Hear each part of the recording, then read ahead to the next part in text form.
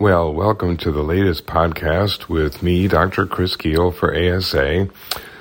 Oh boy, this has been a tough one to put together, and almost as soon as I utter the words, everything is going to change.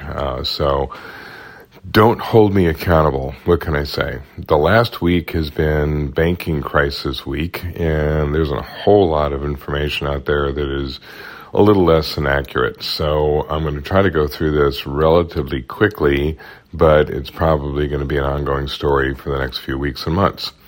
So what we know so far is that earlier last week you had the collapse of Silicon Valley Bank, which triggered a whole lot of anxiety and angst among investors and depositors, which pretty soon scooped up other banks like Signature Bank and Republic Bank and put almost the entire global banking sector on edge, Credit Suisse in Switzerland.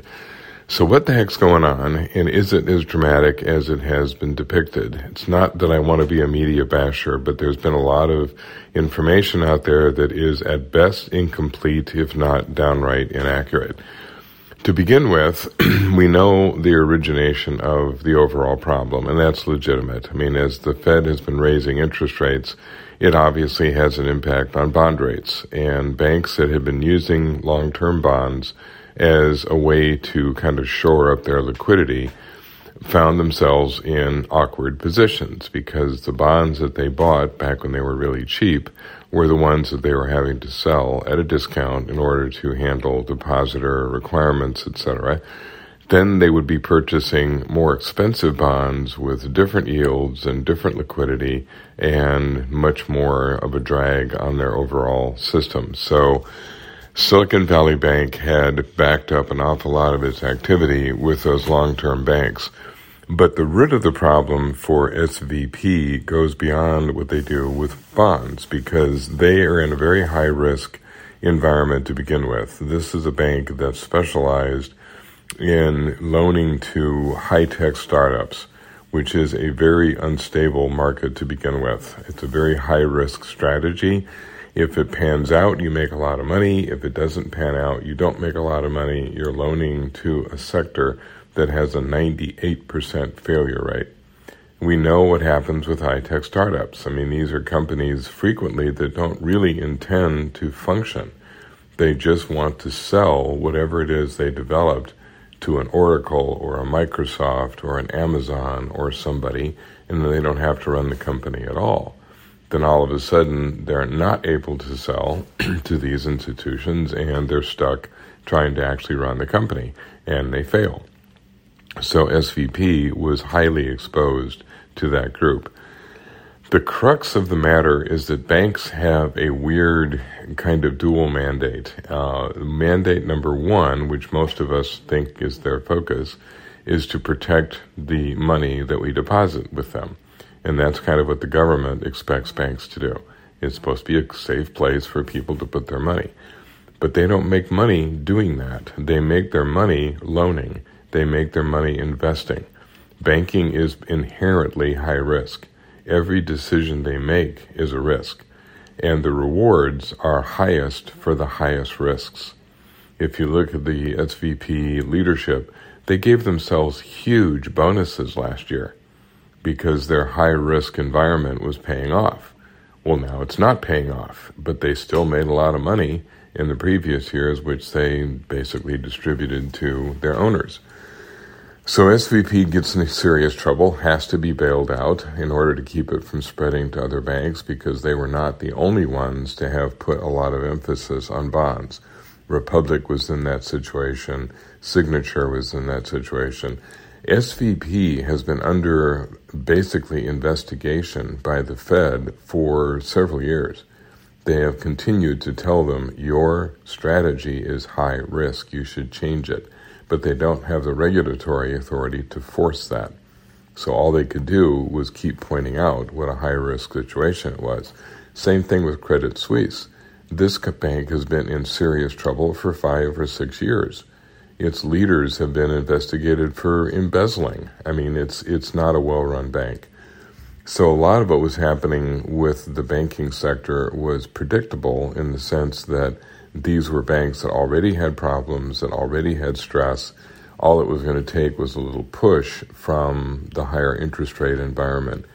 You can tell that the Fed and the other central banks have not been willing to change their overall strategy. They are still raising rates because they still think inflation is a bigger issue than what's going on with the banks right now. And they're probably right. I mean, the backstopping has been sufficient.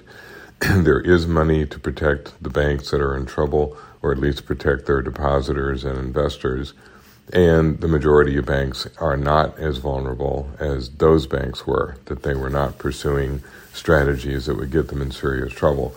Another problem, though, was inaccurate reporting. Last week, I was giving talks to the Federal Home Loan Banks. If you're not familiar with the FHLB, I'm not going to go into gory detail, but this is a government bank system that helps other banks provide home loans.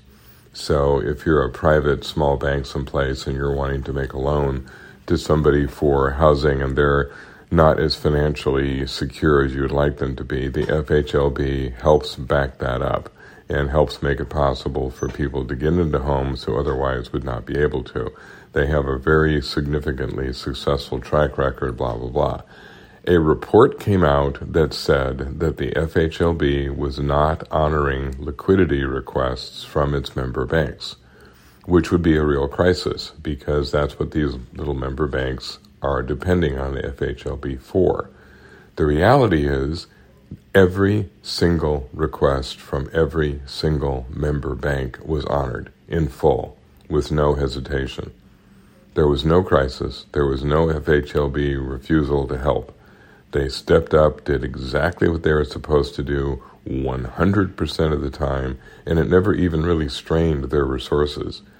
So this report circulates all over the media and fuels panic when there's no reason to fuel it at all. It's like yelling fire in a crowded theater when there is no fire. And that kind of stuff is just irresponsible to the nth degree. It scares people to death, and there was no reason to do that. So I guess my takeaway from all this ranting and raving is to recognize that this is a serious issue for banks, at least short term. They're going to have to go through some pretty stringent investigating of their own just to make sure that their own protection, their own liabilities are understood. But there is plenty of backstop, both from the federal government, even from some of the larger banks, the Wells Fargos and Bank of Americas and Citigroup.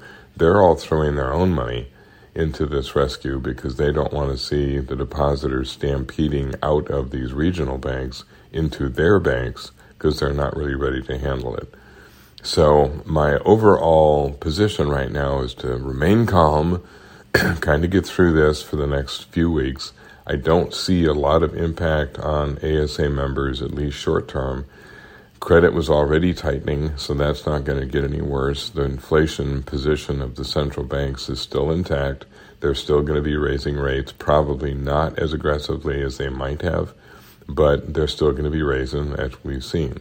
So stay tuned. Hopefully I'm not talking about this next week, but we shall see. In the meantime, take a deep breath, calm down, and kind of go about your normal day of business.